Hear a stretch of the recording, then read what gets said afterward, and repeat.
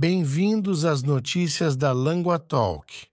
A nossa primeira história vem da Ucrânia.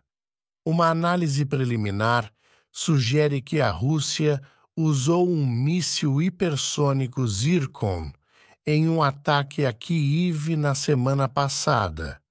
Esta é a primeira vez que tal míssil é usado no conflito que já dura quase 2 anos. Alexander Ruvin, diretor do Instituto Científico Pesquisa para Exames Forenses de Kiev, afirmou que a sua equipe concluiu uma análise preliminar dos fragmentos de míssil do ataque.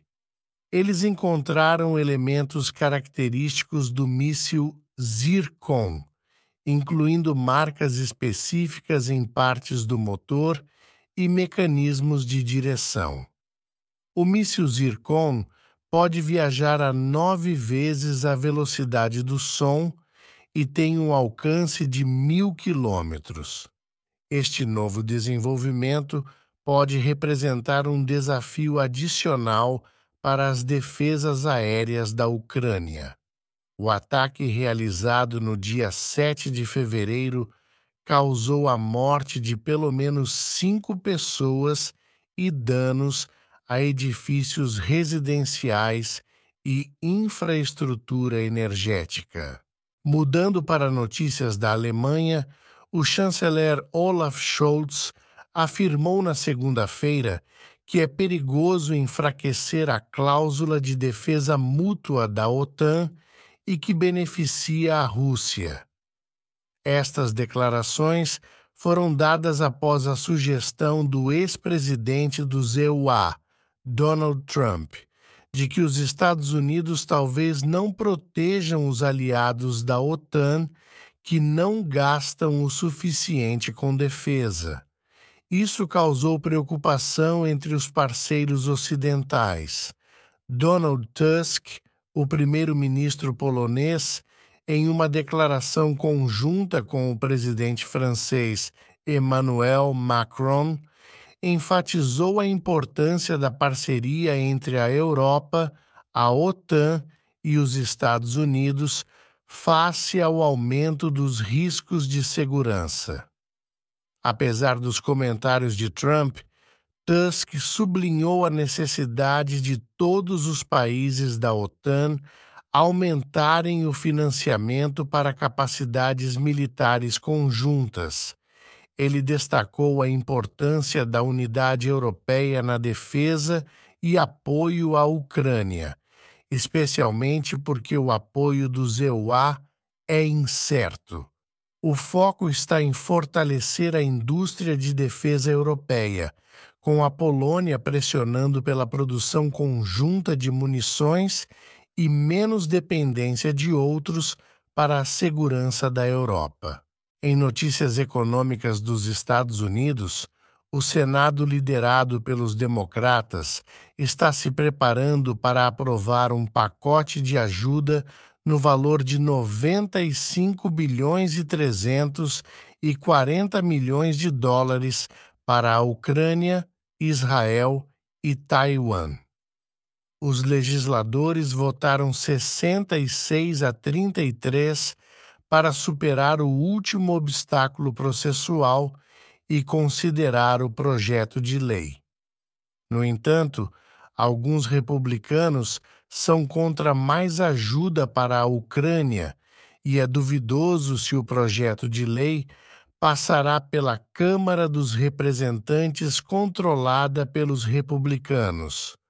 O projeto de lei inclui 61 bilhões de dólares para a Ucrânia, 14 bilhões de dólares para Israel e 4 bilhões e 830 milhões de dólares para apoiar parceiros na região do Indo-Pacífico. Ele também contém mais de 9 bilhões de dólares para ajuda humanitária. Para que este projeto de lei se torne lei, ele deve ser aprovado por ambas as casas do Congresso e assinado pelo presidente Joe Biden.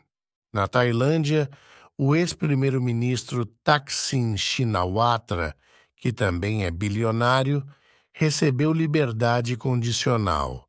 Thaksin está atualmente cumprindo uma sentença de 1 ano e está recebendo cuidados médicos em um hospital policial. Ele estava listado entre 930 prisioneiros que são idosos ou doentes e, portanto, elegíveis para a liberdade condicional. De acordo com a lei tailandesa, ele poderia ser libertado após cumprir metade de sua sentença, que seria no dia 18 de fevereiro.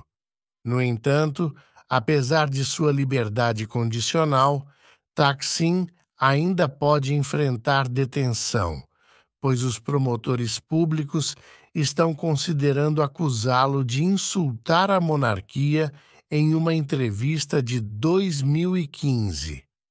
Thaksin, uma figura política proeminente na Tailândia, retornou ao país em agosto após 15 anos de autoexílio. Isso coincidiu com seu aliado, Srettha Thavisin, sendo eleito como primeiro-ministro. Thaksin, que tem 74 anos, foi transferido para um hospital na sua primeira noite na prisão devido a aperto no peito e pressão alta. Na República Democrática do Congo, a polícia usou gás lacrimogênio para dispersar os manifestantes na capital, Kinshasa. Os manifestantes queimaram pneus e as bandeiras dos Estados Unidos e da Bélgica, expressando raiva sobre a insegurança no leste do Congo.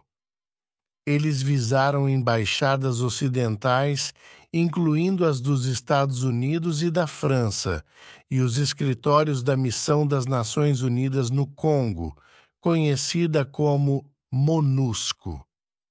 Os manifestantes acusam o Ocidente de apoiar a vizinha Ruanda, que eles alegam estar apoiando um grupo rebelde que ameaça a cidade de Goma, no leste do Congo. Ruanda nega essas alegações. O vice-primeiro-ministro do Congo garantiu que medidas serão tomadas para proteger as embaixadas. Este protesto surge no contexto de conflitos de décadas no leste do Congo sobre terras e recursos, que causaram a morte de centenas de milhares de pessoas e o deslocamento de mais de 7 milhões. O Congo é um importante fornecedor de cobalto e um dos principais produtores de cobre na África. A nossa última história hoje vem da China. Os novos empréstimos bancários estão em um patamar recorde. Isso se deve aos esforços do Banco Central para impulsionar a economia, que tem se recuperado mais lentamente da Covid-19 do que o esperado. Os bancos concederam quase 700 bilhões de dólares em novos empréstimos em janeiro, um montante recorde. Isso é um aumento significativo em relação a dezembro e muito mais do que os especialistas previam. Espera-se que esses empréstimos apoiem a economia real.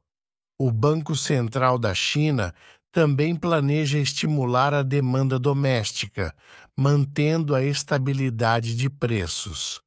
No ano passado, os bancos chineses concederam uma quantidade recorde de novos empréstimos, mas muitas pessoas e empresas hesitaram em assumir mais dívidas devido à fraca perspectiva econômica.